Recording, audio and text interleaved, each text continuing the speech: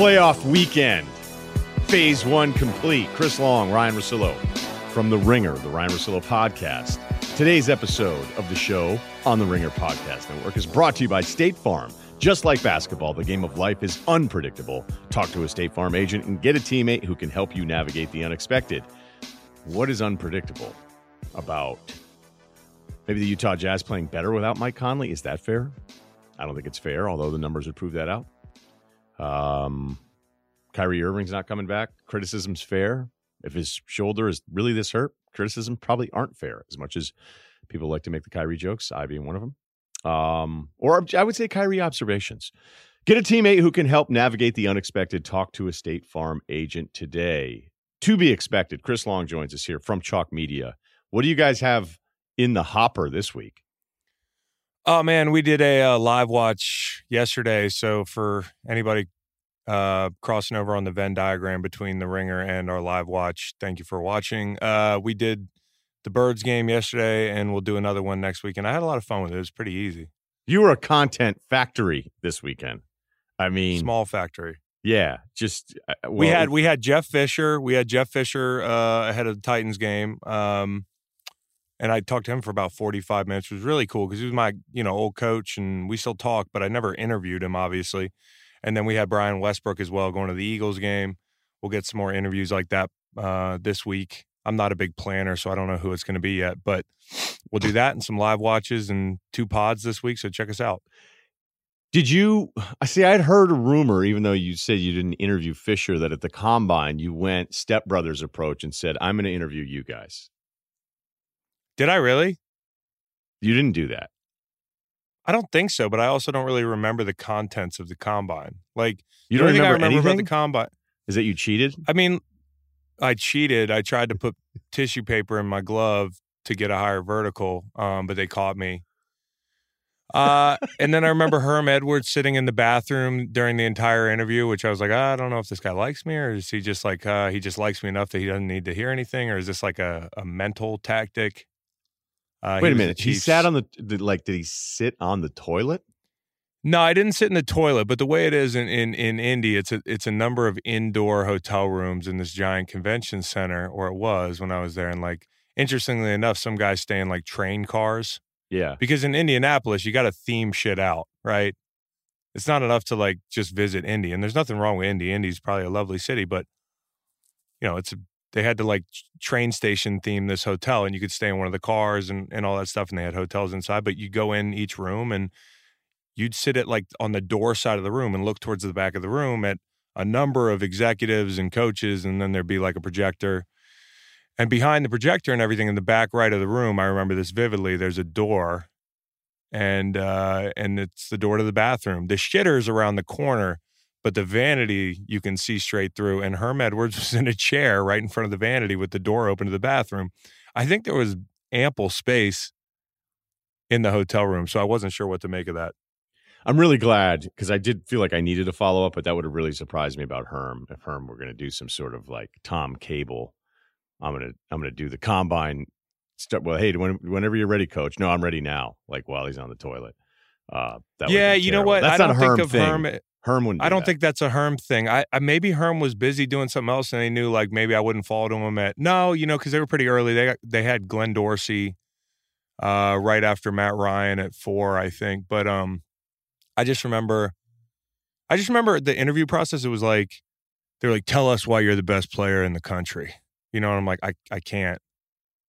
Like I'm the best player I can be. Like that sort of thing. I don't know if I know there's a lot of psychological components to that. I don't know what they make of somebody who's not going to sell themselves as like the best thing since sliced bread. I'm going to do the best I can. It's really on you guys to make the pick, right? It's not on me to be any better than I've tried to be my entire life. Yeah. So it went Jake Long, you 2 brothers, top of the draft. I don't know that it ever happened before.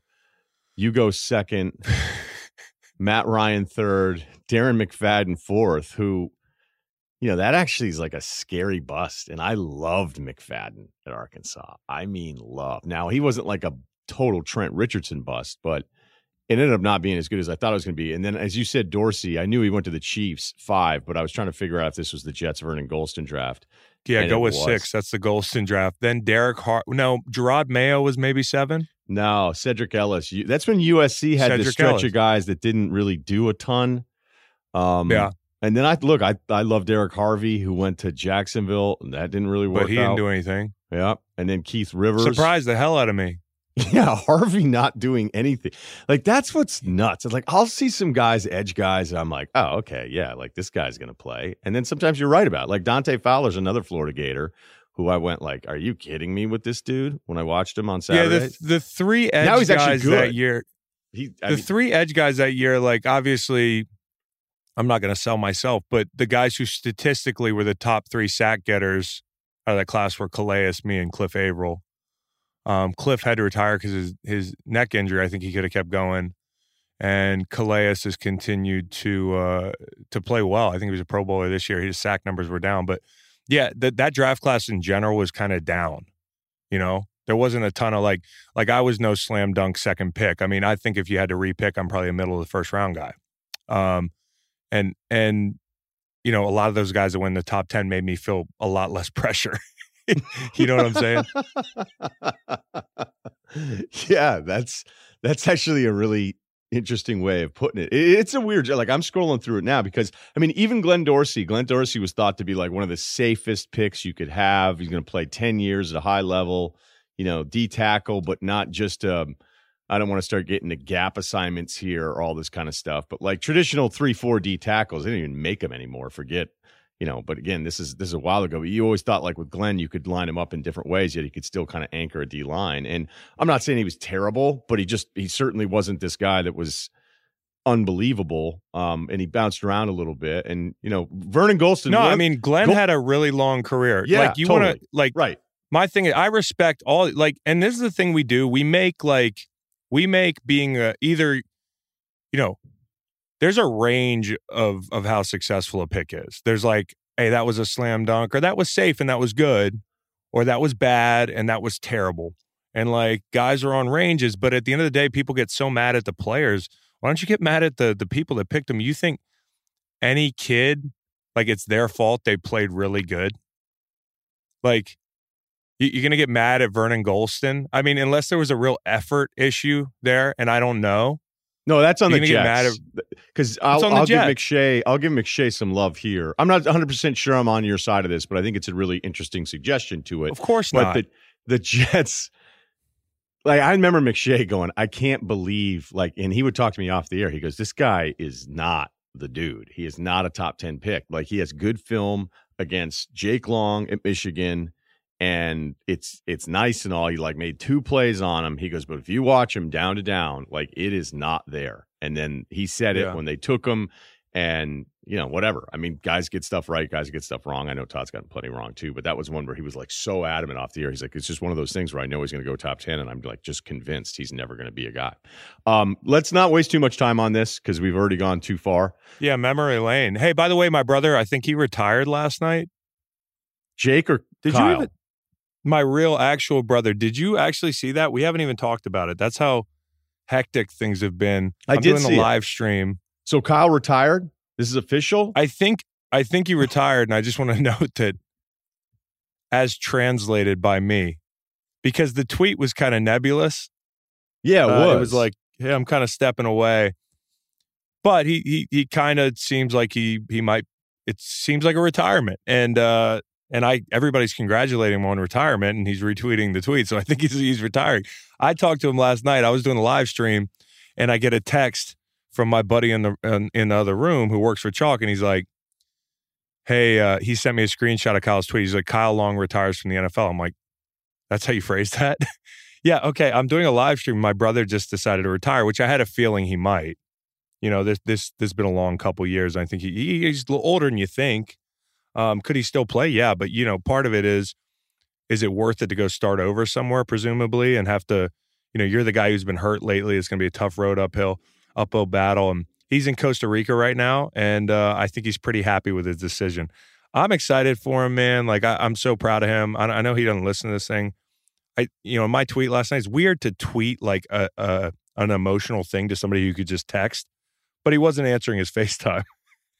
So I just said, I mean, my tweet was like, I could go on and on about how proud I am about him as a player, you know, the highs of his career, the way his style of play, how much fun I enjoyed watching him. But he's my brother, and like I'm just proud of him anyway. So I love the dude, and it's weird to watch your little brother go to battle every Sunday and, you know, deal with injuries. I remember being in London and watching him getting carted off. I had this awesome day. I was on top of the world. We beat the Jags. Not that that's anything to get excited about, but I played well.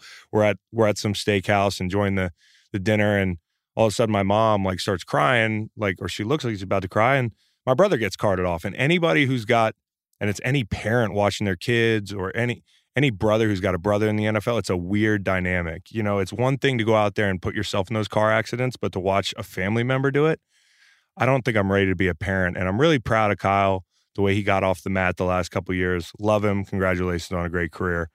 He's a hell of a player. I mean, a lot of people would love to have the career he just had. Do you regret having your own 2 kids based on what you just said then?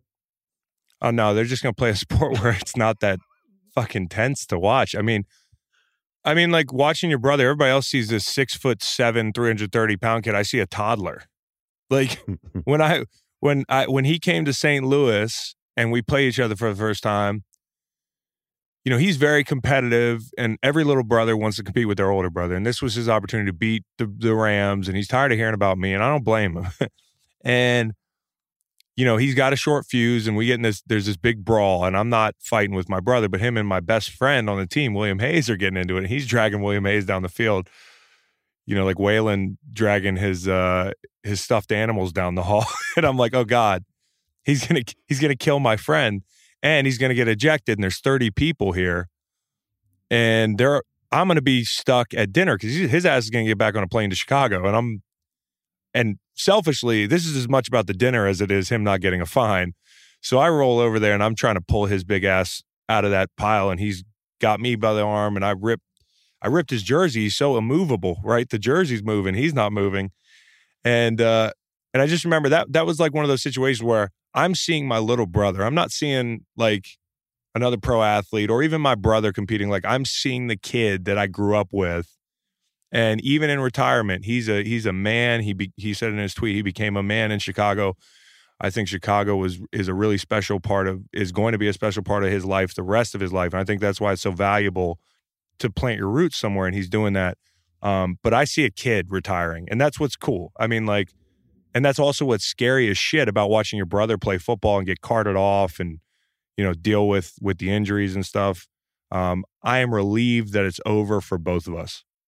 Yeah, that's pretty funny. That's funny, the relief there. Okay, let's get to the games, because I actually think this is going to be you at your most heated, because I think of all the games that we can get to, Minnesota going in and beating New Orleans is an incredible story. Buffalo and Houston feels like it was a week ago. And then, of course, you have Tennessee, as you called it, going into New England and beating the Pats. But I want to start with the game that was the worst of the 4. I actually fell asleep for about 5 minutes during Seattle-Philadelphia. More public money on Seattle than I think 20 years of playoff games, and it ended up being right. Philadelphia, with all of their injuries going into this, and then Jadeveon Clowney, where I don't know how you could describe it as anything but a dirty hit, because I really think these guys, especially a guy like Clowney, like whenever Ndamukong Suh would get into all his bullshit, and you'd be like, oh, well, he doesn't know what he's doing. You'd be like, he's one of the best athletes out there. He knows what he's doing with his legs every time. And when Wentz is going down, and you can say he's a runner, so it's a different set of circumstances. When you go down to kind of spear a guy and you hit him in the back of the helmet, then his helmet hits the ground. I just think it's a dirty play. I'm not saying Clowney's a dirty player like Suh's a dirty player. Yeah, people make dirty plays sometimes. Like, right. I'm not excusing it. And there's a difference between like sitting here and spending the entire segment railing on Clowney. Listen, I'm not. I'm gonna hold his athleticism against him here. Exactly. Because he is wildly athletic. To fall without your arms stretched out to brace yourself on the ground, leading with your head, and to accurately nail a dude in the back of the head, I don't know if it was a lapse of judgment or it was malicious. I understand it's a playoff game, you are out there and all bets are off. And I played in some really heated ones. I was talking to a Seattle fan the other day who was like, that wasn't a dirty hit. That was just a football play, blah, blah, blah, blah, blah. I'm like, well, you would know how hard it is, right? Go Seahawks 424 at twitter.com. Yeah, I mean, that's to me is like the biggest waste of time you could have going. No, I know. I'm going to argue with a Seahawks fan who I don't know about clowning. No, but he wasn't being a dick. But it is really difficult to have that athletic action and be very accurate with what you're trying to do. And we called it burping. That was like you land on somebody, you burping them. And I've done that before. I never led with my helmet like that. And I've done things where they were borderline dirty. I'll admit that. Like, when you're out there in the heat of the moment, almost anything goes. But we talk about helmet-to-helmet stuff. We talk about player safety. Clowney made a mistake. Jason Peters talked about it after the game. He said that, when they talked the next play, he was like, it was a bang-bang play, my bad, like whatever. Whatever. You want to believe that? You don't? Whatever. The issue to me is the dudes who should know better with blue check marks, or girls, or people covering the NFL, who profit off our game or played the game and sit there making light of head injuries or blaming a head injury on somebody who has an injury history, which I'll concede. Carson has an injury history, but a concussion in that situation has nothing to do with an injury history. And if you can't see that, I don't think you're very bright.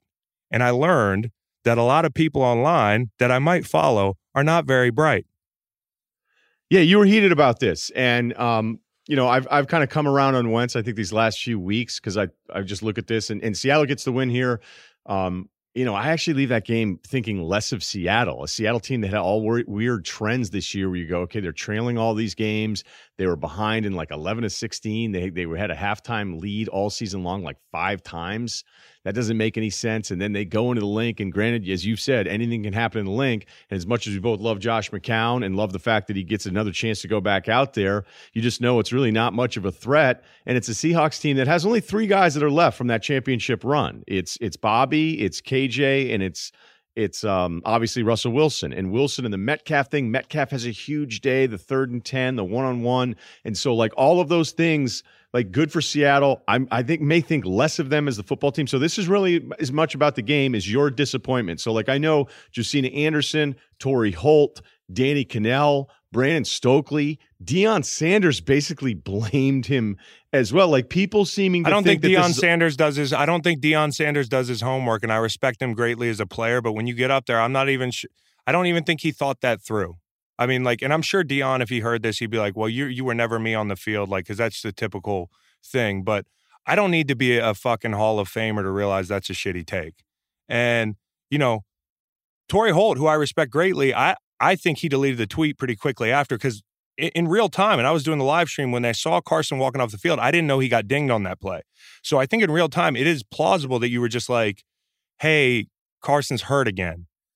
But as soon as you know it's a head injury, and then the context of how the head injury occurred, and I think that's why Torrey deleted the tweet. And Torrey's a good dude, man. But Josina Anderson had plenty of time. And Josina Anderson, I know what I know about Josina Anderson, okay? Let's just leave it at that. And, she wants to backpedal on that thing. I tweeted her. I just said, listen, guys should know what time it is when you come in the locker room. Because if you're gonna profit off the game and we give you access to our space, and we're out there getting hit in the head and risking our livelihood for this game, that's out of bounds to me. And then Danny Cannell. Danny Cannell has a lot of shitty takes. And I said this to him last night. We've respectfully disagreed before, me and him, but this is not a respectful disagreement. You either get it or you don't. You played football. I don't care if you believe in concussions or you don't, but a guy's injury history of like more baseline mechanical injury. I know that a concussion is technically a mechanical injury, but like broken ribs, pulled hamstring, guys with soft tissue injuries, ankles, joints.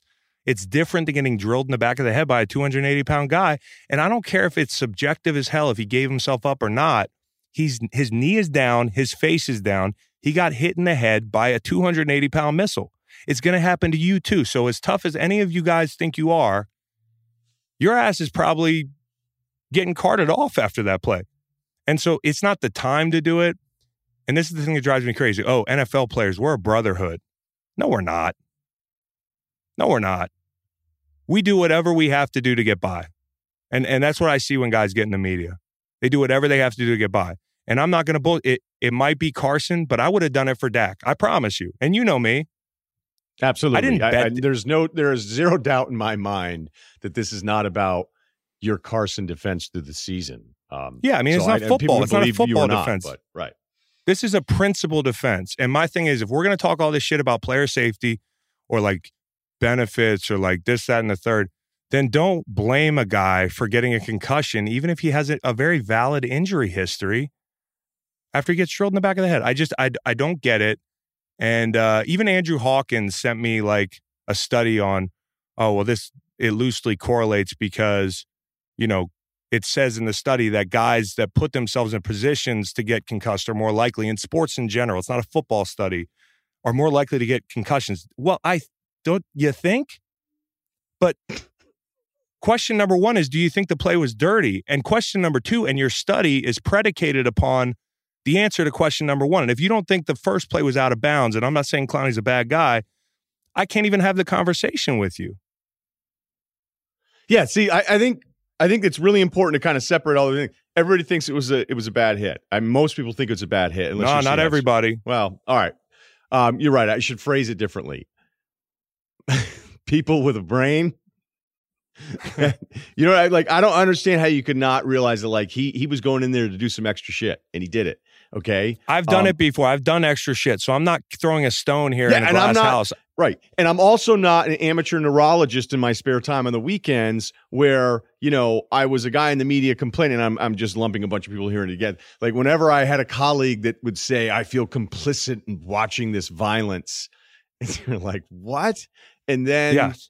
And then you're mad there isn't a flag, but then you're mad that there's a flag on something else. It's like, all right, man, calls are going to get missed. Okay, calls are going to get missed. I accept that. I accept that that's part of Saturday, Sunday. I'm not sure that there's this amazing automated version of officiating this game that's just foolproof compared to what we've seen right now. I just think actually people kind of pile on, and that's the world that we live in right now. But even if I didn't like Carson, first of all, if you're going to say he can't complete a full season after he just completed a full season like Cannell did, it's the weirdest thing. You just killed yourself. It's a bit like if I don't like a quarterback, like I'm not a big Kirk Cousins fan, okay? So we're going to get ready for this one, right? But if Kirk Cousins lost to Breeze, say in a shootout where he threw for 400 yards, a lot of guys would do the thing that they're doing Carson now. Like if you don't like Carson, somehow you're putting this on him to strengthen your position, which just seems ridiculous to me. But like, again, if Cousins lost in some shootout, Breeze had the football last, and I'd be like, see, Cousins sucks again. When you're like, no, 41-37. Yeah. He did not suck in this one, but you're just, you're using the L to fortify your argument. But it's actually like, that's not even pressure treated, man. That's rotted post work. Yeah, it is rotted post work. And you would know, bro, because you used to do that shit in Martha's Vineyard. And I respect that about you. And I used to do masonry. So there's a lot of construction knowledge in here. As a matter of fact, I just moved into a neighborhood that I did a pool on 20 years ago. Nice. So it's a little nostalgic for me. But yeah, I think in general, I'm just getting tired of acting like when I see a blue check mark, and I think we all do it, we're like, man, I don't really feel like doing this right now on Twitter. Like, I don't feel like doing it. I don't give a fuck anymore. I really don't. Is that what we've decided? Because I think McAfee asking for Booger's job on Twitter was bullshit. And he did here we go. Yeah, and so I did sort of an innocuous, just awesome, because I don't care what anybody says that's listening to this. And trust me, plenty of you out there think it's cool that he did it. I don't know, Pat. He's really successful. Good for him.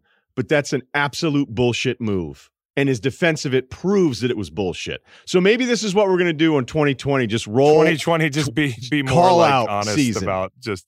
Yeah, because you're right. Because look, Chris, seriously, there are moments where I go, am I the jerk that goes, hey, what are you doing? Am I the jerk for doing? Because I normally wouldn't do it. And I think you're right. It's kind of like this blue check thing. But like, we'll talk away from it amongst our group of friends being like, I can't believe this guy's doing this, or what the hell is she doing, or and like nobody ever wants to call anybody out. So people that keep doing stuff, there's really no checks and balances, because you also don't want to be the dude all week going on social media trying to keep everybody in check. So The problem is my resolutions were like to argue less online, but now that I saw some of those takes yesterday, I just felt very compelled as a player. And I did this thing with the Kawhi thing and the injury, and it's not the same situation, but I get irritated when people that are in the arena are getting picked apart by people online or in the stadium cheering an injury or making fun of a guy for being made of glass because his fucking brain hit his skull when he got pile drove in the back of the head by a giant dude. Like, just think it through and don't clout chase. I'm not accusing everybody of clout chasing. There's different reasons you do it. And I'm sure some people are sitting here listening like, well, I'm going to start critiquing Chris on his bullshit. Good. I tweet a lot of bad tweets. I'm not good. Like, I'm no better than you. But what I am better at is I'm not going to turn on players on that. I will never, as a member of the media, and you can tell me if I am, I'm not going to make light of people's injuries. I'm like, especially a head injury. You want to talk about some other injuries, like whatever. But that's the thing is, like, we're trying to get that out of the game. And we also act up in arms and like victims all the time as players. And then we sit on Twitter to clout chase and we talk shit about a guy because he had a concussion. So anyways, on the game, real quick, because it was a terrible game. And by the way, for people that think I'm some Philly homer, here are the bets I had yesterday. Because that's your wallet is follow the money. I had the under, and I had Philly in a teaser with the under plus 8.5. I bought the half point just in case. So I won the bet. But like, it's not like I dumped a bunch of money on Philly. I really wanted to see them win. We all knew what time it was with this team. All that matters with Philly is that city respects this team. Every guy on that team can walk out of that stadium last night, and you saw Ertz and McCown hugging and crying, and it was very emotional. Those guys gave a fuck the entire season. And listen, nobody, they don't deserve a medal, but I'm going to give them 30 seconds on this show. Like, they probably wouldn't have gone to San Francisco and won. Even with Carson, it would have been tough. But what they've done this year, even if you hate Carson, you hate the Eagles, if you don't think Carson's a top 10 quarterback, I don't care. Like, we could argue that. But you can't argue the heart of this team. And that's what's about in Philly is respect, at least in my 2 years there. And this team will be respected. Too many third and long conversions, all that stuff. But it was going to be hard to win with Josh. And they blitzed him. They blitzed Russ on that last third and long. You remember that? The first game, they blitzed him like 60% of the time. They could have lost by 3 touchdowns the first game if they connected on those passes that they missed. So I don't think you look at the 17-9 game as the first time and look at it this way. They're 2 completely different games, same score. Yeah, and you're watching McCown on that fourth down. You're like, you got to get rid of it. You got to get rid of it. And I'd have to imagine at that point it's, hey, do you want to be on ice all season long? Okay, now go in there in a playoff game. I don't. Tough. But you got to get the ball out in that spot. And I still think Philadelphia did a good job because there's all sorts of clock management stuff all weekend long. But I kind of understood, like, you could kind of see Peterson's whole plan. Like, okay, this is what we're doing and this is what we're hoping to do. And if they stop that Metcalf 40-yarder, they're getting the ball back again. And Metcalf just. But it's the one play, and Russ always burns. And that's what I love about Russ. Oh, my God. Because, I think there are other good quarterbacks that would still go, all right, we have to punt here. We're fine. Nope. I'm going for the jugular. For the guy that gives those post-game interviews that everybody hates. The fact that those two guys are the same guys. So branded. But he will kill you. He will go awesome. for the jugular. Yeah. And he is I mean, that's why he's even a guy that I played against for years and couldn't stand playing against him. I always respected and loved his game, because he is literally fearless. And yeah, the Hawks are like 5-0 or 6-0 now against the Eagles in Carroll's tenure. And Russ seems to make a big throw every time. I remember 2 years ago, the Super Bowl year, we were up there in Seattle in a big game potentially. Luckily, we got the Rams game the next week. We were in a situation where we showed pressure, called a timeout. It's a big third down. And then ran pressure again out of the timeout, and he killed us. So, like, my thing is, like, don't pressure Russ in a big city. He's one of the most blitz guys in the league. When they played Tampa this year, Tampa blitzed like some record amount, and it just doesn't work. You'll get him. Like, his sack numbers are actually high or higher than you would think. Although, if I want to be. But in a big moment. No. In a big moment, like I've said this now for a while, and this is where I think I deserve a ton of credit, because I cannot stand the interview Russell Wilson, and I've argued for him to be MVP, I think, twice. I was going through some of the old videos last night because I got caught in a wormhole of it. And it was funny because he was like, I'm not really much to this team when he was younger. He's like, I'm not really much to this team. There's 10 other guys out there that are better than me. I'm just trying to, give everybody a chance. And you're like, so why are you asking for so much money then? Well, there's nothing wrong with not saying that out loud. There's plenty of things I wouldn't say out loud that I would negotiate hard for. Honestly, though, I like their chances up in Green Bay as a little aside because we all know. Go ahead. No, I just wanted to double check and make sure. Yeah, he was tied with Ryen this year and Murray for most sack. Like he gets sacked a lot, and that's something that you've talked about when you played against him. It's like, look, we're going to get our chances against him, and then there's even criticisms. Is it the O-line or is it that Russ keeps plays? Whatever it is, whatever the net negative is of his sack yards, losses, and sack totals over the seasons, the positives far outweigh. The positive outweighs because you just know on that big third down he's going to figure something out, but. I think a really good team that has a chance of winning their next one, and who knows, maybe it's just the depth of this NFC and how good we all thought it was going into it. I like them less after that win. I do. I like them less. I like them less, but they're playing the right team. They are. The other team know what he likes. Hey, listen, I love A-Rod. Yes, A-Rod, the football A-Rod. People get bothered by that. But I don't love the Packers. And I'm just telling you, these teams were made for each other this weekend. They're two teams that, the Seahawks more out in the open are not as good as we thought they were. The Packers, just watch out. The line was like 6 or something. I'm all on it. All right, let's get to the real game, Vikings-Saints here, the maybe the most important game to talk about. But this winter, start a new routine to upgrade your everyday life with a monthly box of awesome from Bespoke Post. That's awesome. Our Bespoke Post awesome guys are back. Bespoke Post sends guys only the best stuff every month. That's how I got into axe throwing. Whether you're looking to commemorate an occasion with a champagne saber or toast perfectly aged winter cocktails, Box of Awesome has you covered. From style and grooming goods to barware, cooking tools, and outdoor gear, Box of Awesome has carefully built collections for every part of your life. Yes, axe throwing. I don't even go do it out in the public. It's more of a private hobby, but you could get axes. I have a nice weekend bag from them. I hooked up with my man. I want to phrase that differently. I hooked my man Cerruti with all the grooming stuff. That sentence makes a little bit more sense. Here's how you do it.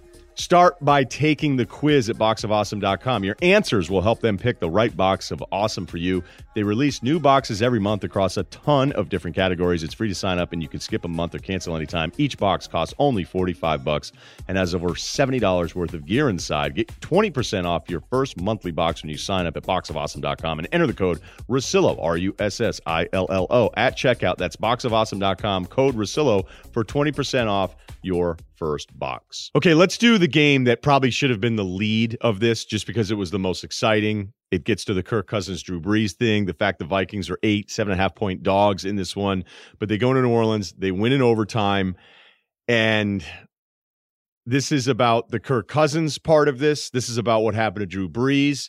I think it has really more to do with Minnesota's defense, which statistically was good in some categories, not great on third down. And they were awesome on third down in this one. And if you really look at the total performance, the first 3 points the Saints get are off the turnover. They get that touchdown at Taysom Hill. And then the late field goal where Minnesota felt like they wanted, obviously they didn't want New Orleans to tie it, but it just felt a little too easy, where really there was about one good Brees drive this whole time where, remember the arguments for rest? Hey, Brees is going to be ready to go because he's missed a bunch of time. He's going to be healthier. Last year he fell off. Well, big reason he fell off last year is because he was off the charts like the first 11 games, like historic levels. So it wasn't that he was actually bad after the fact. And then you have a classic Saints thing, as much as I love Louisiana. And I actually think more Saints fans, this isn't as bad as the Rams thing. This isn't as bad as some of the other things that have happened. The offensive pass interference, I have no problem with that not being called on Kyle Rudolph whatsoever. But I think this is really the floor for you on your pro Cousins defense because I think something's been going on in the way we evaluate quarterbacks, and it happened one of the other games too. Well, again, I can't take all the credit on this Cousins thing because I thought the Saints would win that game yesterday. If there's anybody I liked in the NFC, it was the Saints. So I was wrong about that. Now, I have been on the Cousins thing. I do think this was the year, if they got healthy towards the end. if I said this at the beginning of the year, if Dalvin Cook's healthy and that offensive line can do enough and Thielen's healthy now, forget what you know about Kirk Cousins, man. And like, I was trying to think of a metaphor, and it might not be the best. There were some that I don't think play as well because they're more inappropriate, but a guy that you make fun of because he never has a car, and one day he just rolls up with a Ferrari. Like, that's him this morning. Like, that was the Ferrari of big wins. I know it wasn't just wild card weekend, but it is super hard to win down there. And he made some big throws. Now, granted, the way their thing's set up, they have to have a run game. They have to have play action getting going. But that 43-yard throw to Thielen was obviously huge. The fade was underrated good with people in his face. I mean, this guy has played his way into being, I think if you don't tell me he's a top 10 quarterback right now, I think you're just sticking to an old take. Yeah, then I guess I am then, because I wouldn't put him in top. The big thing about some of the big throws is the pressure that he was facing. He got cleaned out on the big throw to Thielen. Was it the second one or was it the first one? I don't remember. But Rye, was he a top 10 quarterback this year? That's all I'm talking about. I'm not talking historically. His stats were awesome this year. They really were. Because I went through it all again this morning. And look, I'll pull them up because I wrote them all down in my notes here. But the raw stuff of what you'd want, it was really impressive. I mean, he was fourth in QB rating, which can be a little weird, but he was fourth in completion percentage, almost like 70%, not like 66. He was 26-6 on his touchdown pick split. But then I looked at some of the next gen stuff, and then it's like next gen, you can go in there and find whatever you want. So I'm admitting it. Yeah, you can do what you want. Right. Like, so we've all done it. He's 24th in intended air yards, which is like air, like throws in the air. So you're like, wait a minute, are you dinking this whole time? But then his yards per attempt is higher. He's the bottom third, like average yards of sticks. So there's like a differential you can look to there and be like, how many times, not on third down, but every throw are you throwing behind or ahead of the sticks? He's the sixth least aggressive quarterback on coverage throws. But then it's like, well, wait a minute. If our system allows more open throws, he had a good year this year. Okay. And yeah, just he did. A side note, you just said, did you just tell me I was right in a bunch of stats? Yeah, no, because I'm admitting that when I watch him, and I think he even had moments yesterday where I'm going, oh, come on, and I thought maybe if New Orleans had gotten up on that last drive, I go, what's Cousins going to look like in this spot, down 24-20 against these guys? And I still have a hard time getting past he was 0-15 against any team 700 or above, so 70% winning percentage. He was 7-20 against teams over 500. Last year, whether it was the Packers game in Week 16, where I didn't say a damn thing about it because I just let it go, or last year to close the season where he lost 3 of 5, where they scored in those 3 losses 10, 7, and 10 points. He had that bad Seattle game. And then it turns into this thing. Like, this is what my whole point is, and it happened with Josh Allen. But we're treating this quarterback evaluation like it's being a born-again Christian, okay? Like, you can be full-on crackhead, just like can't get enough of the ladies of the night, and then you go, hey, found Jesus, none of that stuff matters. And that's what I would resist on the Cousins thing, where if you're pro Cousins, you're like, oh, we're all you guys. You're like, well, we're looking at all the stuff over the course of his career that has been a general disappointment. But the fact is that who cares how good the stats were? He won a game that I didn't think he was going to win either. But what if he loses the next one of the Niners that doesn't play well? Does that mean everybody has to delete their tweets? Like, that's my point about how this happens with all of these guys. But I think you're overthinking it. I agree with you on the thing. We talked about this, like, we overreact to quarterback performances, but it's not like he has a small sample size this year. He's played well this year. So if we're talking about he's played well this year. Yep. He's played well, and that's the whole point. Like, it's nobody's sitting here calling Tom Brady a top 10 quarterback right now, because that would be going back into history and pulling out things that we all believe to be perpetually true. Well, perpetually, Kirk Cousins was underwhelming most of his career, and this year he's answered a lot of questions. I'm not saying he's answered them all. He's got to go win more games, but all I've asserted is that he's at least a top half quarterback. And right now, this year, with the numbers and now this big win solidifying it, he is a top 10 quarterback. That is a really hard place to go win on the road. And if you look at it this year, the Eagles were healthy, that he beat them 38-20. He hung in there in Kansas City. Listen, lost 26-23. I think Matt Moore was the quarterback. That wasn't great. The Packers game was terrible. The Packers game was terrible, but who's not playing in that game? Thielen wasn't in that game, right? And Cook. And Cook, yeah. So, like, your two best offensive players. And the O-line is a Band-Aid that's predicated, and it has to stay on with the run game. I mean, that's so if you yeah, that's but A1. He does have the most time, and I looked at this too. He statistically had the most time of any quarterback to throw this year. So Boy, as much as everybody knocks. Are you next gen statting me? There's also like some of his route concepts are longer developing. Is that including play action pass? I mean, I don't know. I haven't studied the stats the way you studied the stats. I'm just telling you that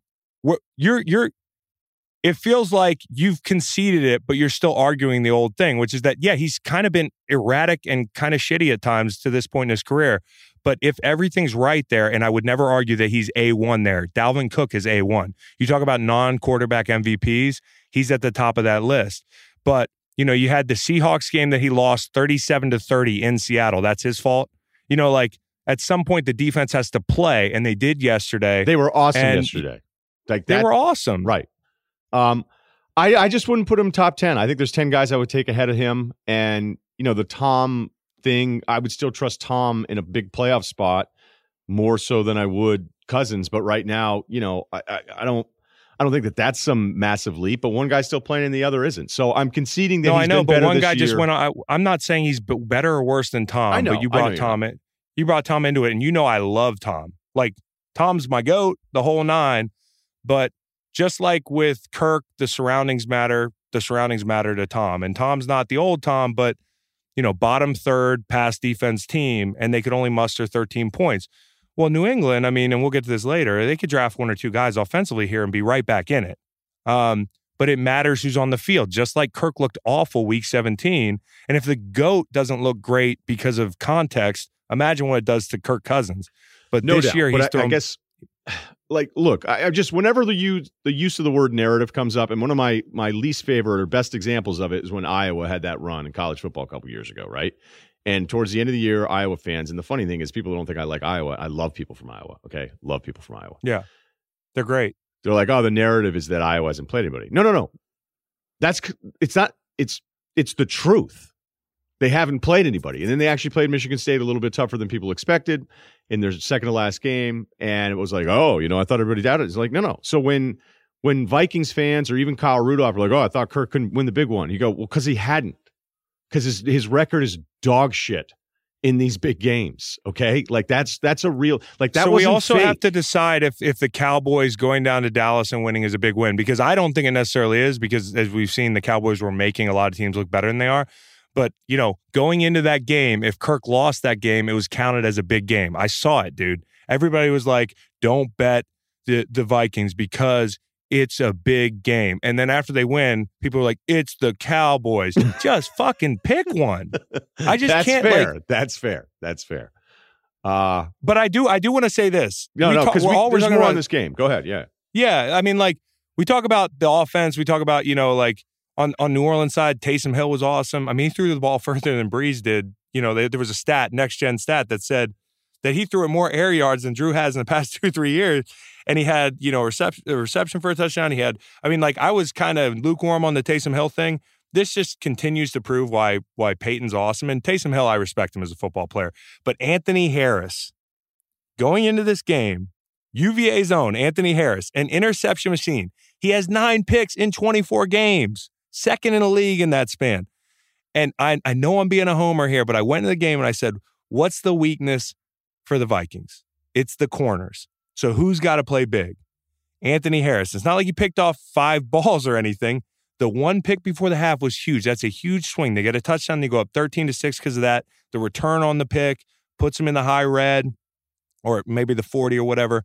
Saints are going in to get a 2-for-1. That's going to be a different ball game. By the way, he's picked off Breeze, Rodgers, Wilson, and Mahomes this year. And I was reading an Athletic article that makes this point. It cites that he accounts for 16.7% of all the interceptions that those 4 have thrown this year. And you know what those 4 have in common? They have the lowest interception rates in the league. So Anthony Harris, big shout out to him. Also, the D-line was pretty dominant, whether it was Barr walking dudes back to create the Griffin sack, or, you know, Joseph and Hunter working together on that kind of huge forced fumble at the end of the game. Joseph was telling him to come, I don't want to say that, to stunt, or I can't say the word come inside on this pod, to come inside all game long. Linville Joseph was telling him all game long, take the inside move. How's that? And he finally did it. And Ramczyk, who's a good player, all pro, I've always thought the O-line was a little bit overrated down there in New Orleans. I really respect them, but people made them out to be like this number one unbeatable group. Well, Breeze knows where to go with the football. So they mix man and zone. Zimmer had a great game plan, and it affected the timing, and the D-line was awesome. So really good defensive performance for them. No love for Daniel Hunter down there? I like Hunter. Yeah. What do you mean? I do like Hunter. I just waiting for you to get to him. He's so damn athletic. I want him to do it all the time. I know. No, you're right about that. And that was, some of the knock on him. But when it shows up, it's like good. I'm trying to think. I know he had like 15 sacks. So people are listening. Like, what do you mean he does it all the time? The guy's good enough to have 25 in a year. He looks like it at times. Who's oh my God, who am I thinking of on the Cowboys D line who's no longer with the team? That it was recently, and Garrett was like, "Hey, you know what? You're not really built for this professional lifestyle." Because when he was right, David Irving, number 95, nice player. Okay, when he was right, when it was awesome, I remember having just games at home where I'm like, "Wait, is that guy the best defensive lineman in the NFL?" And then you'd be like, "Well, no, he isn't." Well, no, I mean, but for a lot of guys, it's just about consistency and opportunity. And Hunter, if I could just like pinky in the brain, just get in there and drive that machine. He is just so and he plays hard. But you just look at him and you're like, man, I want to be that athletic. I mean, it's so cool. And that was a huge play. I mean, it didn't seal the game because they had the ball back, but they were going to score there. And the OPI thing, it could go either way, but the league did the smart thing and not calling down to review it, because all that would do would be create more chatter. I don't think it was offensive pass interference in the way that it is called traditionally, and that's always been my concern with the review of the PI stuff. And I actually, instead of everything becoming PI, I think Albert Breer had a note that said that the officials are so mad about another thing that's why they're not overturning any of this stuff. And if he's getting that from a coach, then I don't even know if it's true or not. That would be something a coach would absolutely say. Coaches love to complain. I was talking with some NBA guys about their review thing, some front office guys this weekend, where I said the coach's challenge thing in the NBA is so stupid, because all it is and LeBron had one. I'm talking like a minute into the game, he could call for a reach foul, and he went to Vogel to be like, challenge that. And Vogel's like, yeah, you know what? It's 0-0 right now. We got about 47 minutes to go. This might not be anything could happen. It might not be the biggest possession. Where like other coaches I've seen in the NBA be like, all right, I guess I'll challenge it, because there's stars yelling at them to challenge it. And you'll see some of that in the NFL. I think actually Bill O'Brien did that with Hopkins on that PI, and you're like, there's no way that's going to get turned into a PI. And then as I was mentioning this to these NBA guys, they go, we agree, except for the fact that if you didn't have it, the coaches would complain about that too. Okay. That's just the way it is. The coach is going to find a way to complain about something. They're a lot like high school children in that regard. Coaches will be like, hey, here's this thing. And you go, ask any college football coach about the signing period for recruiting. Every one of them thinks it's wrong, and everybody thinks everyone else's solution is wrong except their own. So I don't have a huge problem with that, because I actually think that fade route, that we know what that route is. It's a contested route. It's two guys battling for a rebound, and Rudolph had the size, and it was actually really smart by Cousins, who apparently saw that zero pressure coming, knew he'd have Rudolph outside, and apparently the story goes, they looked at each other. They were practicing this before it, so this was not some outrageous non-call there. The Saints offense didn't show up. But it was the perfect decision call right there, and yeah. And Jeff Fisher said it about the officiating in that interview we did. He was like, he had an interesting point, and some people have made it, but all they're doing is getting shit on right now. What does a youth official want to do? Do you think they want to get into this business? Do you think anybody's sitting at home being like, and rightfully so, they're missing a lot of calls, but do you think anybody is sitting at home like reffing high school football like, I want to ref in the pros so my face can be on TV and just people just murder me on Twitter every Sunday? There's going to be somebody that's going to want to do it, though. I would never want to do it. The NBA has, I think, a bigger problem with it, where it's every call at every level. It's part of my book, How Michael Jordan Ruined the NBA, where there's one chapter on because he sat and talked with officials. It's coming out next winter. Get ready for that on your Christmas list. But because Jordan would pull everybody aside to talk with the officials and intimidate him the whole time, like you'll have a guy like Mo Wagner will come in and be like, "Hey, we need to talk." And be like, "No, we don't. You're Mo Wagner. Like, I don't need to talk to you." I think every team should be assigned one guy in the NBA that's allowed to argue with the officials. That's a cool idea. Speaking of ideas, because I'm not a change everything guy. I don't resist change. I resist other people's change because everybody's out there to fix it.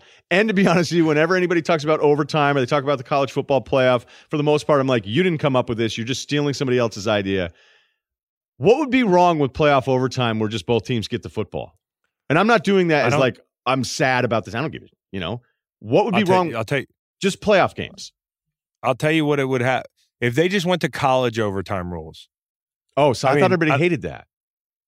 I actually don't mind it because it has the potential to go for like 8 OTs, and I love that. But you're a big over guy. No, I mean, I just love it's just neat and clean. It just makes sense. And you would here's what would happen. The fallout would be this.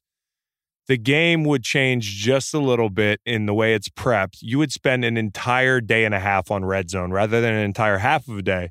Coaches would be so scared shitless of overtime, you would be in there for red zone for like 8 hours in a week. It would. You would. I just don't think, as it played out yesterday, I go, a real simple fix, I think, in just playoff games. I have a problem with the rest of it. Not that many games go to overtime. I thought more people hated the college way than the NFL way. Or maybe that's just a classic example of we just hear the complaints of both sides.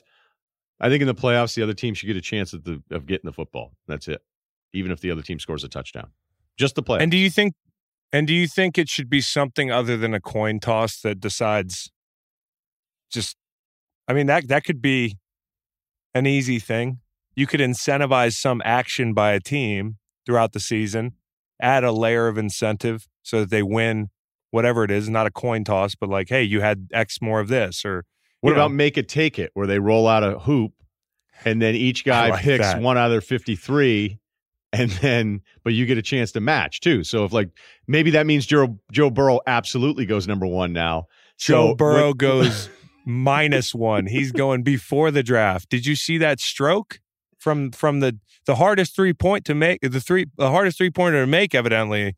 And I'm a big basketball guy here too. Is the top of the key, as they call it. You're a big analytics guy when it comes to shot big selection. Analytics. Win shares. VORP. Yeah, whatever. I watch Woj a lot. I'm going to tell him he said hello. All right, we still have more games we want to get to, including the Brady Belichick thing, what's happened with the Pats. Before we do that, do you have enough life insurance? It's this thing we all know we need, but we keep putting off because it sounds like a pain to deal with. Ladder has made getting life insurance easy. All you have to do is answer a few quick questions online to get a personalized quote. If you qualify, they'll cover you with a click of the button. No salesperson, no paperwork, no waiting period. Just the feeling of doing something right for your family. One of their customers even got a policy in the security line at the airport. How quick is that? Ladder has great prices and rave reviews. $1 million policy starting at just $27 a month. Ladder will help you figure out exactly the coverage you need and even let you adjust it over time so you never end up paying more than you should. Take care of your home team. Visit ladderlife.com/Ryen Russillo. That's RyenRussillo. That's ladder.com.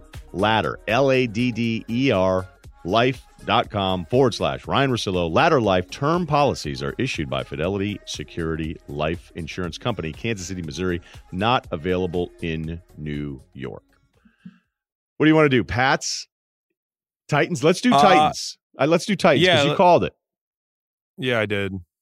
But it was kind of, people were on it, but I will say I got a lot of chuckles when I said they were the third best team in the AFC about 5 weeks ago. I'm really glad I was right. I was bummed for some of my Pats buddies. But this just wasn't it's okay. Some years is not the year. And I talked about it all year long, like the run game defensively for great defense. You got to be able to stop the run when it matters. And you'd think that was like a staple up there. As soon as there was a little hiccup in the game that Vrabel forgot to hand the ball to Derrick Henry. There was a lull. And then they're like, oh, yeah, let's give it back to this guy. And I know that Tannehill didn't play great. And not a lot of quarterbacks played great against the Pats all year, but he made one big throw at the end. He made a couple of throws he needed to.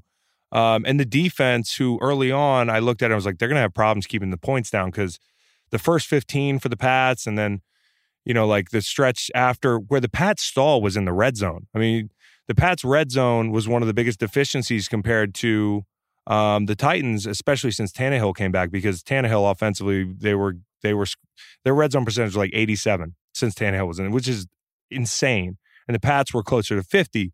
And in years past, you could bank on a couple things with the Pats.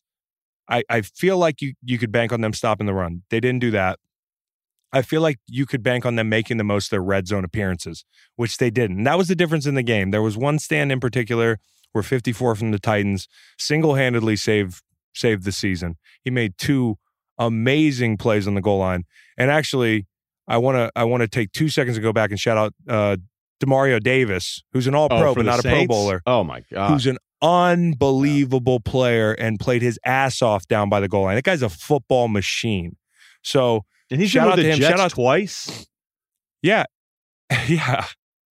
I sent a text about him to somebody yesterday, and I was like, "This guy's on him," but nobody cares. You know what I mean? Like they lose the game, but I'm glad you did a shout out for him because he was that special. And nobody cares anyways because nobody knew who he was earlier in his career. So now it's like, well, we didn't know who you were, so sorry, you can play as good as you want right now. We're not going to make you marketable and awesome. He is, but no, Tennessee, man. I mean, Vrabel just seems like he's unafraid, and like. He's the New England thing, but he's like the black sheep type guy. Like, he's just like, he's a little rough around the edges, but he's got all the New England edge. And so he's fun. He's edgy. He talks shit. I saw him talking shit last week. That you saw that viral video. He's talking shit to a player. I love that. The player's talking shit to him. He's still a player at heart. And he's a competitor. And that bleeding the punt thing down, I was just laughing. Although I didn't love the decision. I was laughing. Why didn't you love it? Thing. I just thought I was afraid. Yeah, it was just too early. That felt too early. I mean, it works. So everybody's like, "Oh, he's brilliant," and you're like, "Why would you be milking it?" Like, I think some of this criticisms, whether it's coaches or from the outside, like people get really obsessed with winding down the clock, and I don't know if that's looking at the stupid win probability stuff that comes up on different websites. Be like, "Oh, 20 seconds went away. Our win probability went up 7%." And we're like, "Well, you might need the ball back at some point." I don't know. And I felt like they would, even with everything that New England was struggling with offensively. I tweeted out. And, of course, this is a guy who's, again, follow the pockets. I got Tennessee. So I'm tweeting out that I feel like Tennessee's not going to get the ball back. And then everybody's like, well, that didn't last long. I'm like, yeah, I was wrong. I'm happy I'm wrong. But you just didn't feel like in that big situation that Josh McDaniels and Tom and the entire offense, because we blame it all. Like, it's not Josh and Tom. Like, it's a team. That they'd be able to come up and string together a few first downs. What I thought they'd do, they'd probably run the ball once, play action shot, for like 30 yards, like Jules wide open in a zone or something, finding a soft spot, and then they're in plus territory. And then what?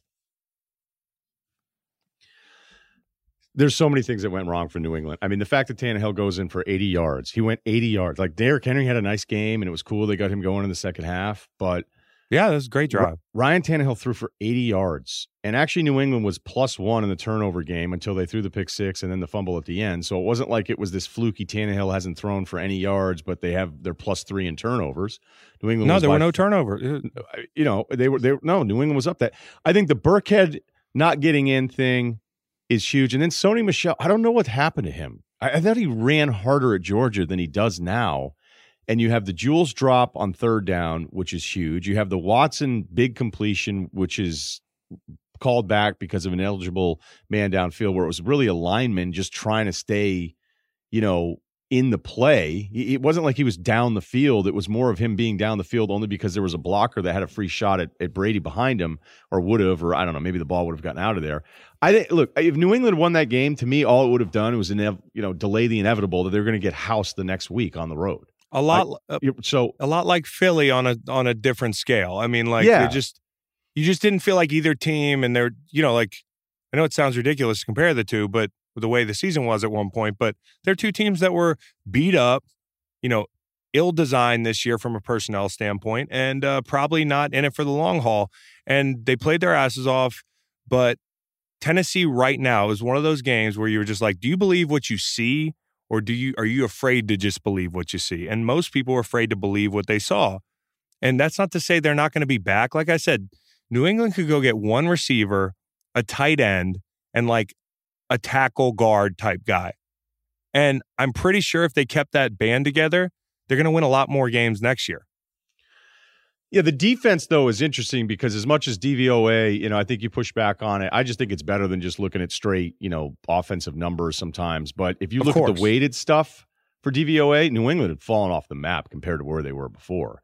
And it is a lesson. New England is a lesson in that, whenever you're on TV or the radio and you're like, hey, you can't fault them for being 8-0, or you can't fault this team for being whatever, it's just the schedule that's in front of them. I think that's one of the dumbest things people say because they say it all the time. No, we can dig in.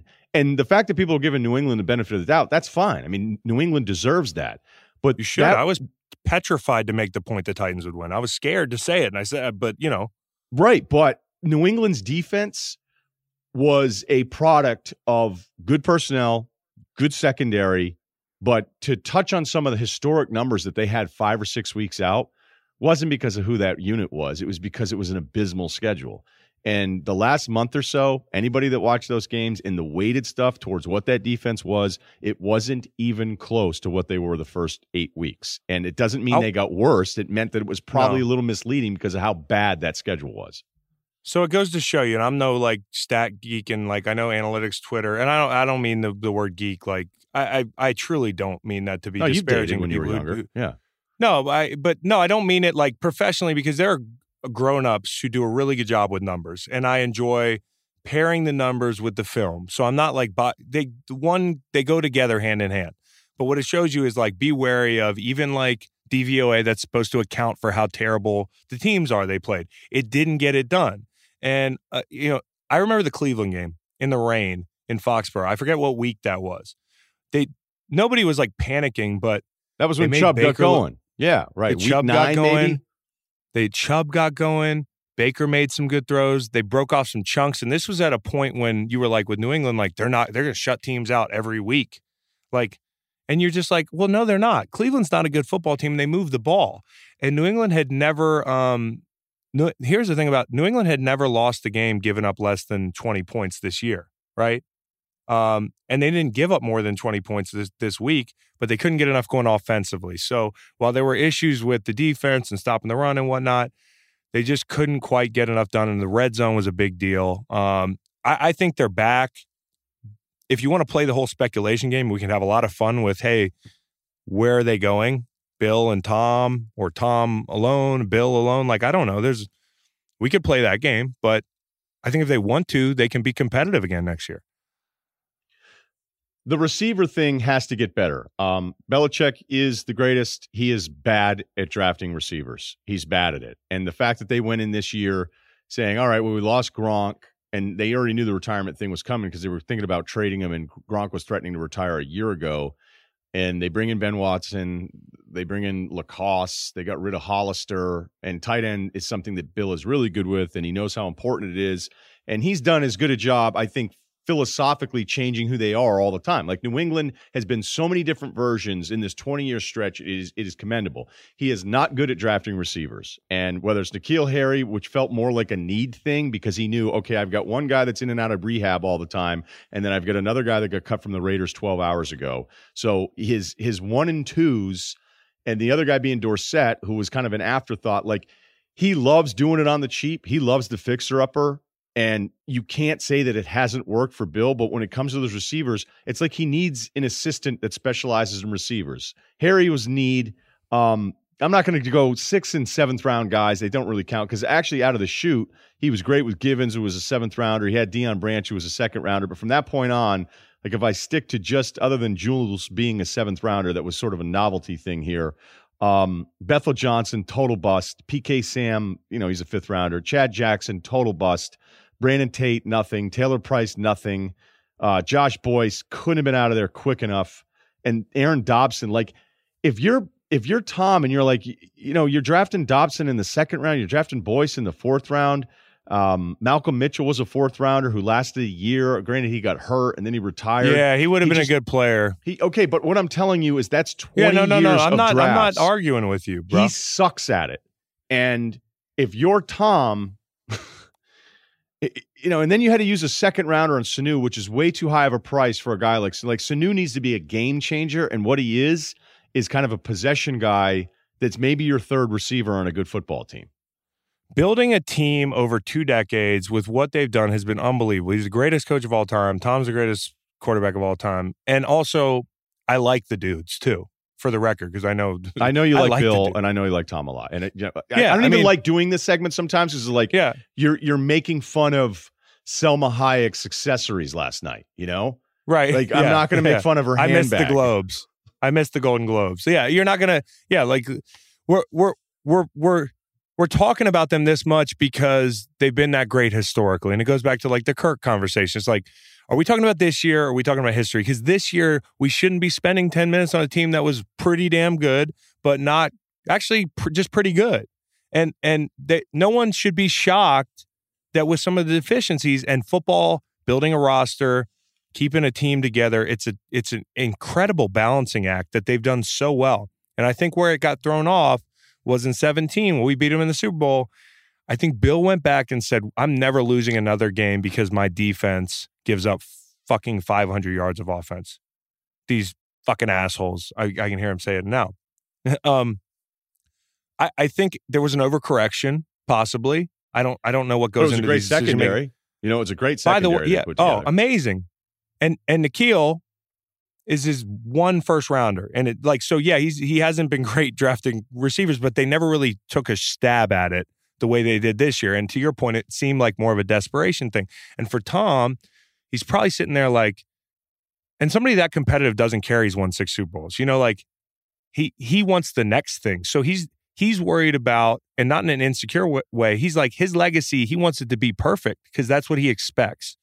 He expects that out of himself. He expects that about out of his team. He wants his legacy to be as good as possible. And I think at this point, he would be wrong if he's worried about his legacy because of this year or another year like this. He's still the absolute GOAT, but I know he wants to win again.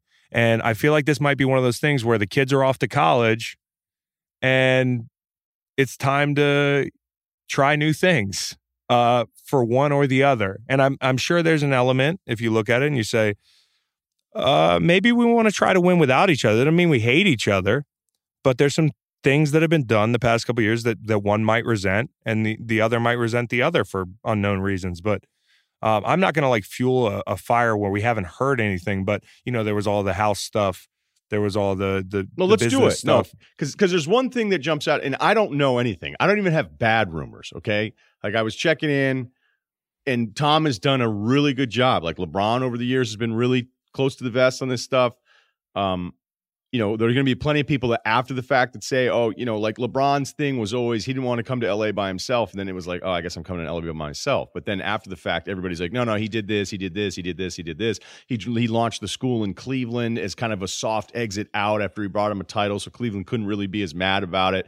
But then it's like if he had stayed one more year in Cleveland, it would have been he needs to wait on the next piece to go to LA. And he wanted to, people are so good at playing the results on this. Yeah, okay? they apply thinking to actions. So Tom sells the house in the area and moves down to buy some other place in Fairfield County, apparently. His trainer, I thought this one was interesting because I've even said it where it's like, oh, Alex Guerrero, he sold his place too. But then if you dig into that, it's like, well, did he sell his place because Tom sold his place and they're moving on? Or did he move to Plymouth because he's a history buff and he read Philbrick's Chernoff. Philbrick. He read Mayflower and he was like, I want to be closer to where the first guys there that showed up made a huge mistake and didn't just hike north for a little while to get a much better setup, because the guys that settled Plymouth 10 years later, guys are like, hey, have you seen this area of Boston? It's unbelievable how deep the harbor is. And then we have the Charles River. It's literally perfect to set up a settlement. And they're like, nope, we like the mud and eels down here and the impossible topography and the fact that we can't grow anything. But we've already built huts. We're staying here. And they were like, okay, we're going to be in Boston. So that's how that happened. Here's the one that like we know that Bill, no matter what, is going to be defiant. even though he's super educated on what the media is saying about it. He just can't help but be just a miserable human being when he's up there. But when you're asked about the future of Tom Brady, and you say, well, there's a lot of people involved in that decision. When you show more enthusiasm for talking about air pressure and the elements around how air pressure affects a football, when you have more passion for that than you do Tom Brady, perhaps the greatest player to ever play in this sport, I can't imagine that sits well with Tom. And if Tom were to go, you know what, I'm miserable. This guy's a miserable human being. Like, thanks for everything. It's great, but I need just a little bit more love. Successful people, and I don't know anybody personally as well. Everybody needs it.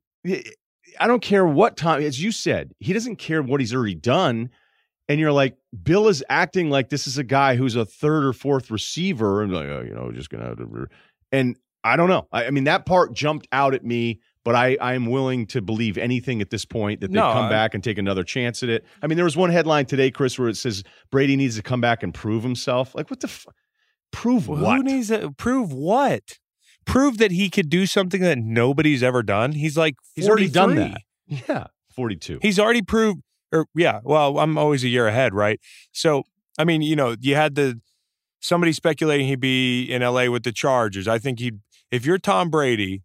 And I hate to do this thing because then people are going to talk about it. This is just a fun segment. This is like, it's almost like, where could you imagine him in a jersey that 20 years from now, we're going to be like, wait, he was on the Chargers or the Rams, like one of those like Joe Montana things. But maybe better, because I think if he has a leg up on any vet who was like a fixture one place and then spent a year or two somewhere else, it's that he's so intentional and intelligent, to your point. Like, he's not going to just do something to do it. Everything he's going to do, whether it was the house and, whether it was the house could have been financial. I don't know. And here we are, like, just, maybe they thought the house was too big. Like, I don't know. But I think he's intentional. I think if he does something new, I would put the odds lower than 50. But if he does, I think whatever he does is going to be for a reason. So you talk about Chicago. Yeah, do I think he could go there and win because the defense is so damn good? Just let me jump in here. They already named Mitch the starter for next year. Okay, they named him, but that was the rumor. I'm kidding. I mean, they did, but I mean, come on. Right? But that was the rumor. That's been the rumor. You talk about Chicago. Sorry, I didn't get the joke. You talk about Chicago. You talk about the Chargers. Break it down seriously. The Chargers for what? If you're going to go to LA, you think money matters to him? He would make $150 million off the field. He would play for free for the Rams. And you could eat Jared Goff's contract or do something. I'm just saying, like, they just paid Goff all that money, though. I don't know that so the what? Rams would do that. So what? What if Tom Brady was like, I'll play for $1 million? This is crazy land. Brady's taking some haircuts. I don't think he's going to take that, especially $100 million he could make off the field. I know I sound like some like yeah, but have you seen the honeydew spots that he's been doing in New England? The Nantucket Nectars. I mean, think about all the money he could make in LA. I think, I don't know. Is it Cleveland? Like people talk about McDaniels to Cleveland. And by the way, McDaniels to Cleveland, you think he might bring Caserio with him? Nick, front office guy? Yeah. They don't have, GM situation. I don't know. Like, apparently nothing's out of the question with... I don't know what's going on with DePodesta there, but... Well, no, listen, like seriously, he's in the meeting. From what I read this morning, he's asking questions of potential candidates, the whole thing. That I just assume that's one big shit show. But the point I'm making with Tom is whatever we think our motivation or ideas are, like, he's not going to do anything that we've thought of. I could be wrong. He's a couple steps ahead. And honestly, I think the best thing for him and for Bill is to go try to win another one. Yeah, I think they just need to not try to be budget about the skill guys. You're getting about a $10 million, $15 million a year savings with Brady. I can't imagine Kraft wants him going anywhere. And as much as we can think that players or coaches or GMs are running these basketball teams and football teams, the owners are running them far more than I think we ever want to admit.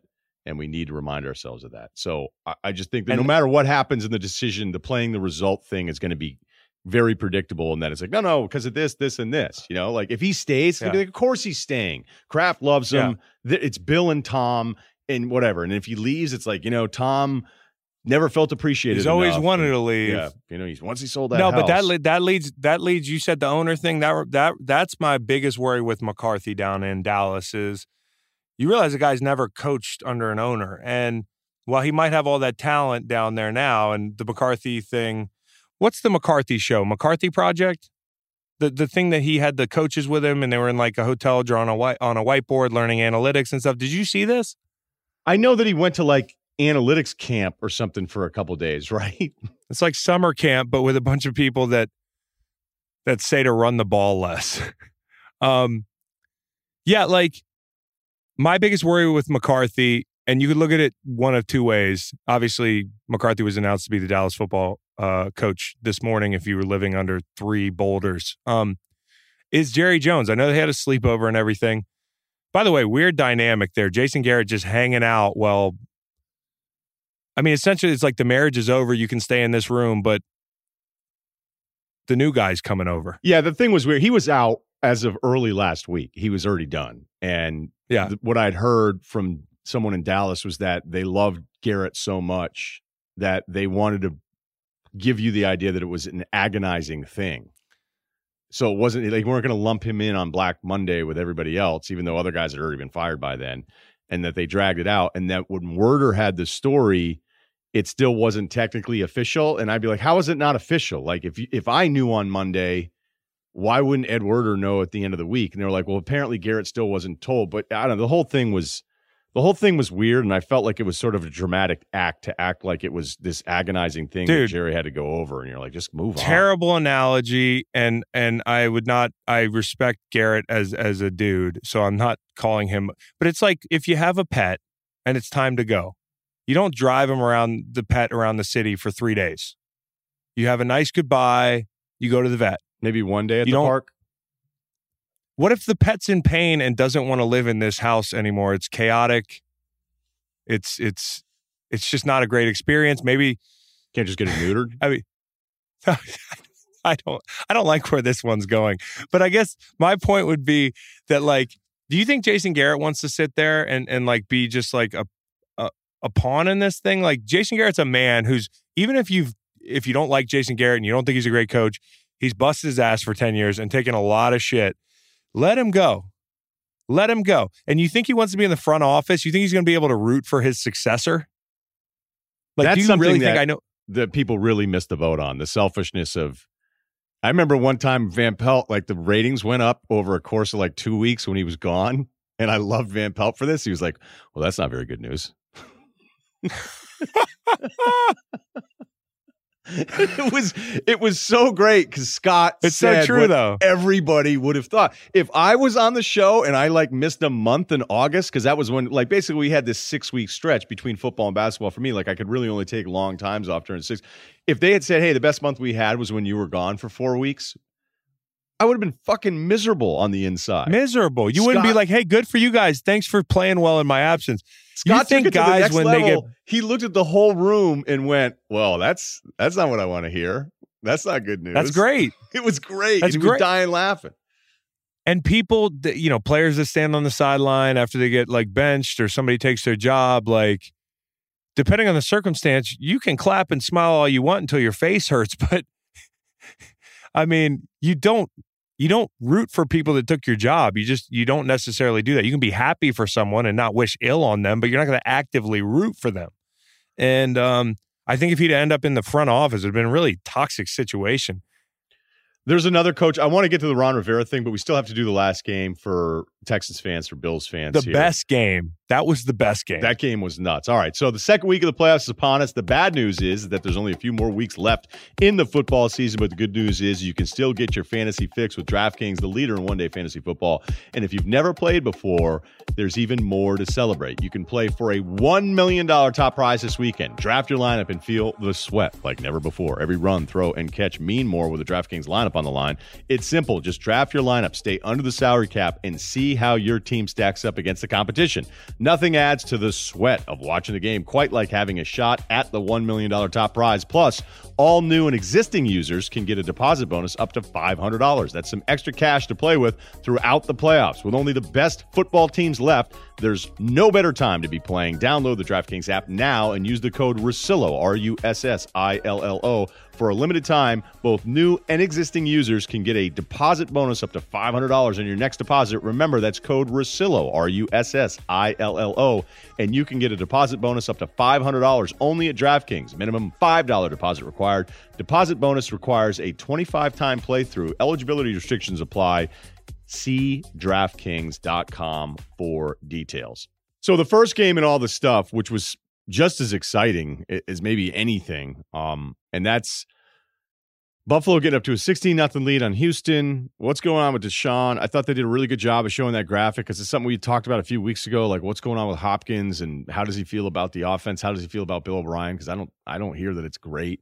And then Hopkins, like his productivity is 44th out of the receivers in the NFL in the first half, and he's like in the top couple there in the second half, and that just seems to be what happens. And that's why I pick Watson against anybody for the most part. Maybe not Mahomes, maybe not Lamar, but Watson has these plays, even though it was bad. He was getting sacked a lot, Chris, in the beginning in that first half. He had a bunch of sacks. I think some were on him. It wasn't just the offensive line.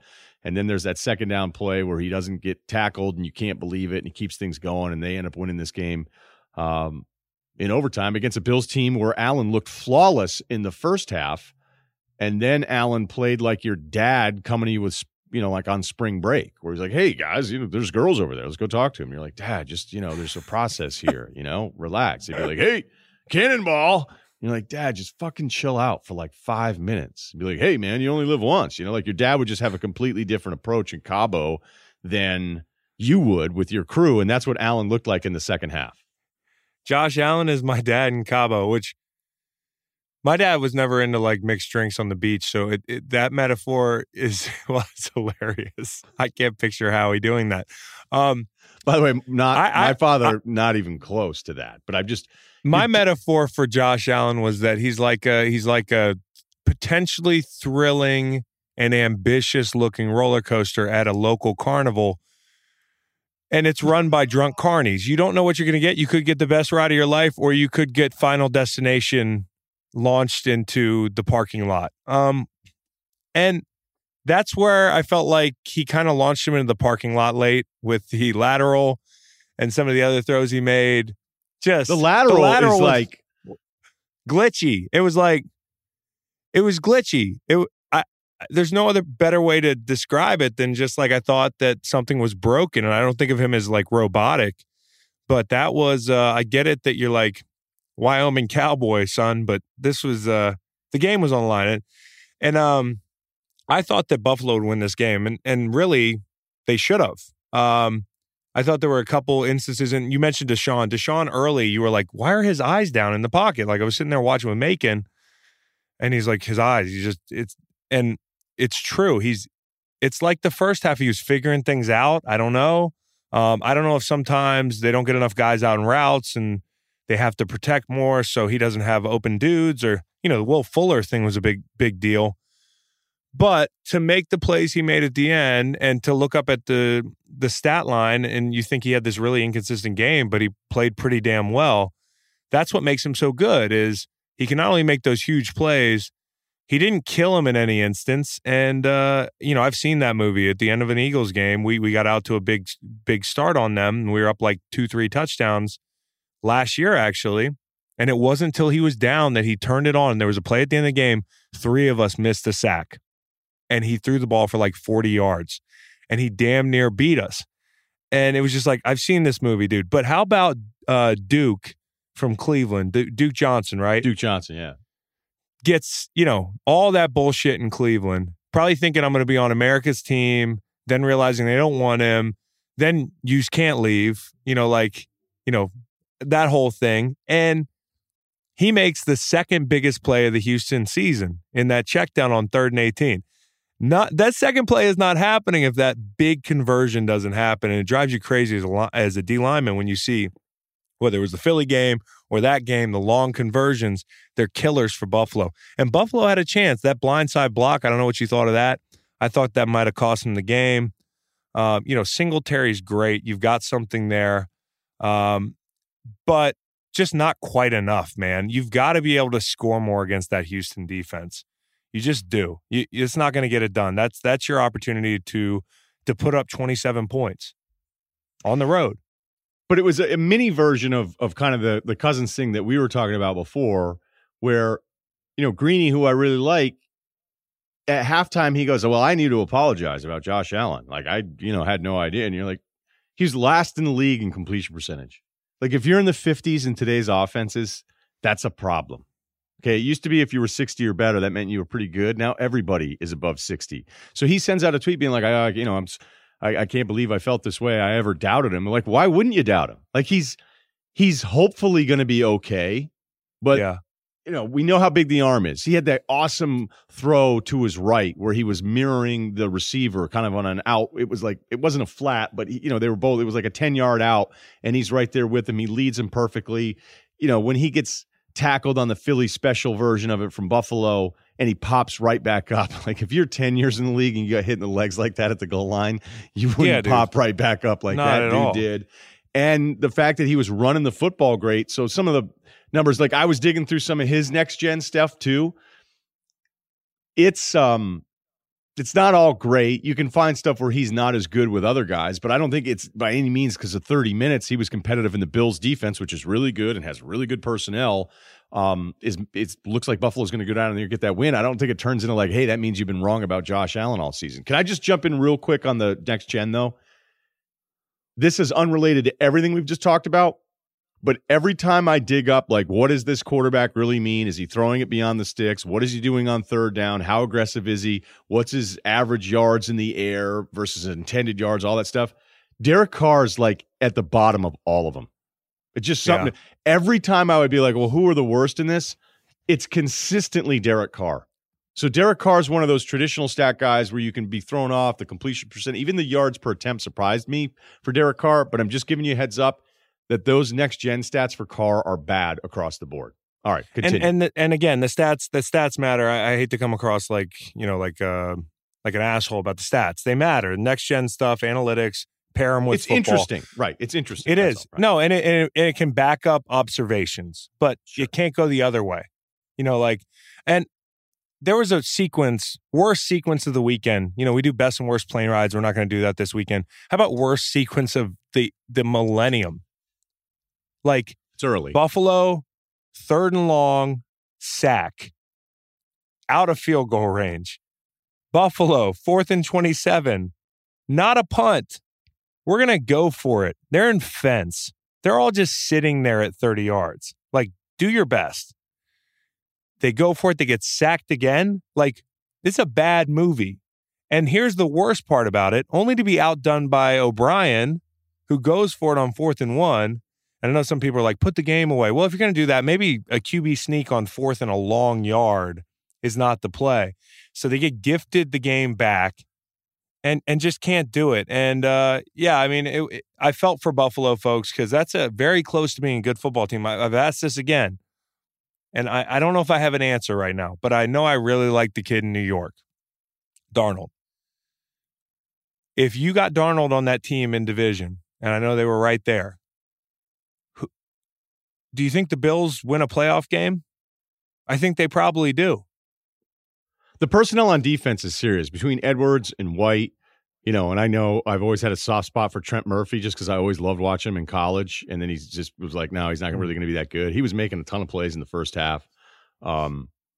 There's real personnel, and I don't love the receivers for Allen here either, but Allen to me is a series to series quarterback, and that's okay. Maybe he's going to be really good and improve, or maybe a couple years from now we're going to go, hey, he never really quite figured it out and got over that hump. It's enticing.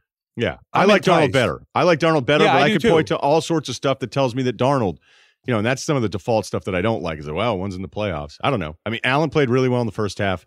I have no idea what the hell he was doing in the second. I will say this about Josh Allen. Last year, at least, his completion percentage was down because they don't really run a ton of screens.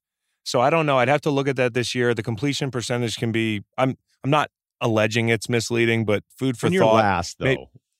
Last is last. I'm just saying with a little bit of shot of context, and I'm not like some Allen caper here. I mean, I like what I'm like, damn, dude, if he could figure it out.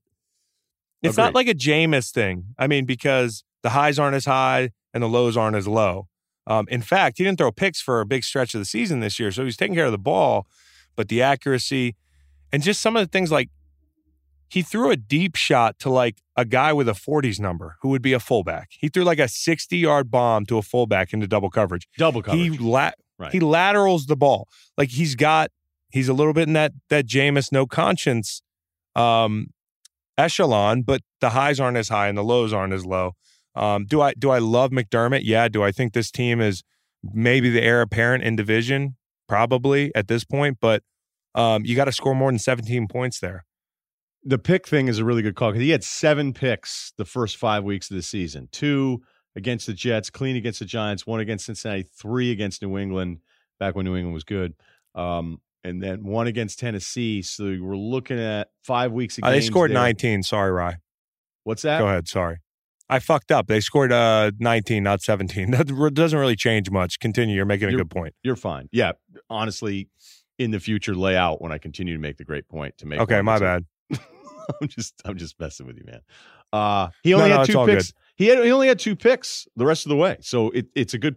Maybe it is something to build on there. Maybe it is. And you don't have to be awesome with that Buffalo defense because all those guys are young and they're going to be bringing everybody back. But really frustrating taste of it. I'm telling you the other way around. Like if Bill O'Brien, because I don't like the Deshaun thing on the 4th and 1 where he's trying to put the game away, which leads to then ending up being an overtime field goal for this thing to go even further. But if Deshaun doesn't have the football in his hands on 4th and 1 and they hand it off to Carlos Hyde, are people going, how do you not give Watson a chance with the football? So, I just know that social media, I'm not telling you Bill O'Brien's some awesome coach.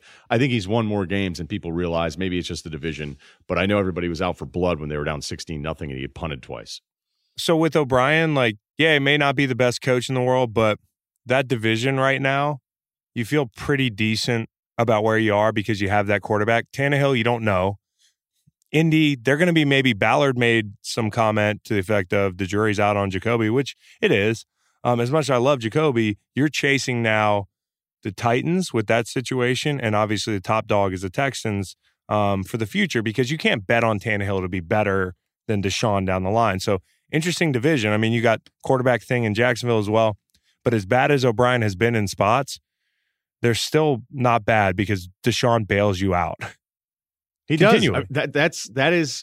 We had our text thread going, and I'm like, as bad as this is, and this is one I got right, but I'm just thinking, you know what? Like, I just expect Deshaun, especially against Buffalo. Maybe not, Kansas City. Certainly, Baltimore is a different challenge. But before we bounce, I know you have something to say. Before we go, I wanted to wish my pops a happy birthday. Howie's 60, and I would love to have his skincare products. He looks about 41. Also, I really butchered. Hey, love you, Dad. Happy birthday. Yes, happy birthday to the legend, 6-0. To your friend that you watch West Wing with. What are you guys doing? Nothing. He's on the other end of the country. He had like a surprise party with some of his colleagues at work. But I totally butchered that earlier when I called him Chernoff, so I hate to offend you. Also, I want to shout out the Ryen Russillo Book Club who comments on all of our stuff and has to list obligatory listing of every Cherno book that we mentioned. So I'm just going to mention a bunch. The War Bugs, Titan, The House of Morgan, Grant, Washington of Life, Alexander Hamilton. You got to tweet about all of those. Ryen Russillo Book Club. Look for that cat in our mentions. Also, another one, Chaos Monkeys. I was recommending that because it puts you in the room with Zuck and Sandberg. This guy that it's actually really because he just did this thing. He was part of the startup companies, and I enjoyed the book a lot. And he was really cool about it. He's like, well, this is what he was just great describing Zuckerberg. He's like, Zuckerberg had this thing, and then after that, they had a bunch of terrible ideas, and Facebook used to sell likes. Like they just sold So likes. You think they caught lightning in a bottle and he had no follow-up? Yeah, I think Facebook has run a lot like a guy that was a nerd who wanted girls and then stole the cool guy's idea.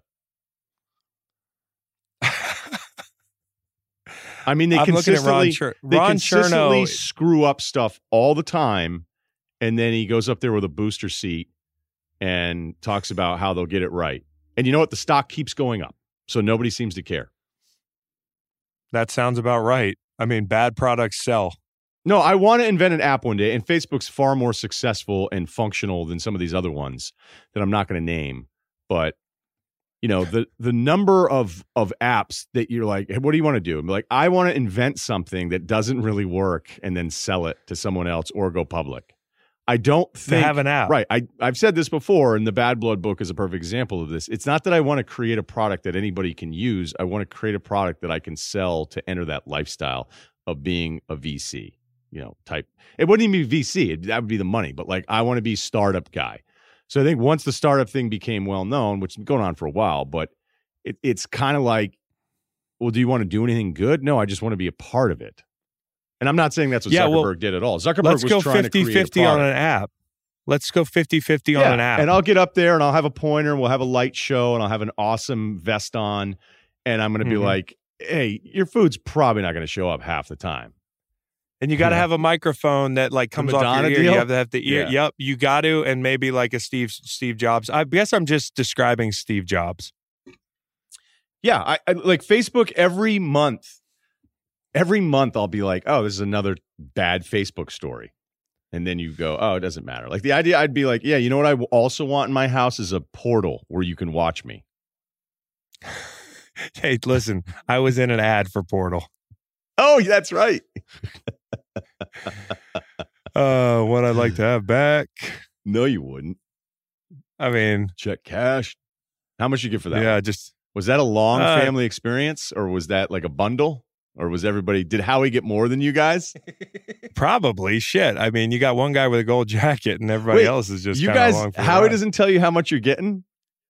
No, we all negotiate our own shit. Like, but yeah, I'm sure he's getting the biggest cut. And you know what? It helped around the holidays. I'll put it that way. And also, a portal is a really nice way to stay in touch with your family on the holidays. All right, you're the man. Check out Chalk Media. That is Chris Long. That is our Wild Card Weekend Roundup. I even had some Ron Rivera stuff, but we're having some tech issues. I just love this. Real quick, I love that Ron Rivera said he met with Joe Gibbs and it comforted him about Dan Snyder and that he watched Dwayne Haskins towards the end of the year and he moved the ball against Detroit. It feels really good. I think we're good. I think we're good. Let's just do it. Let's just go coach in Washington. If you want a job, you will talk yourself. Like, I love the national broadcast zag, but the coach did it here in Ron Rivera. Where he's like, a lot of this Snyder stuff. Like, no, the 20 years of evidence that it never works. No, I talked to Joe Gibbs. We hung out. Had a conversation. Yeah, we had a couple brewskis. I actually think he'll be able to.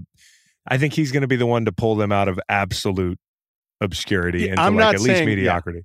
I like that you said it because I'm not critical of the hire. Good for Ron Rivera. But when you're trying to get your job, when you're trying to get your job, you go like, why did Russillo move to Waterloo, Iowa? Be like, you know what? It wasn't really the money. I love the studios. Have you seen the brewery scene in Waterloo? Yeah, and honestly, I get on a plane, I can be anywhere in 2.5 hours. I'm right in the middle. That's true. Heartland.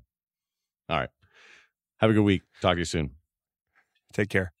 Before you leave, remember to check out Ladder. If you're married or have kids or a mortgage, you should really consider life insurance, even if you already have some through work. Ladder has a super easy online process, great prices, a flexible coverage you can adjust over time. $1 million policies start from as little as $27 per month. Visit ladderlife.com/Ryen Russillo. That's ladder, LADDER, life.com/RYEN RUSSILLO. Ryen Russillo.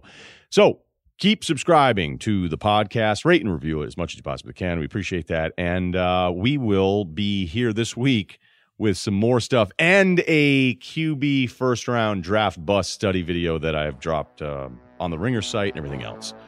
I'll talk to you again this week.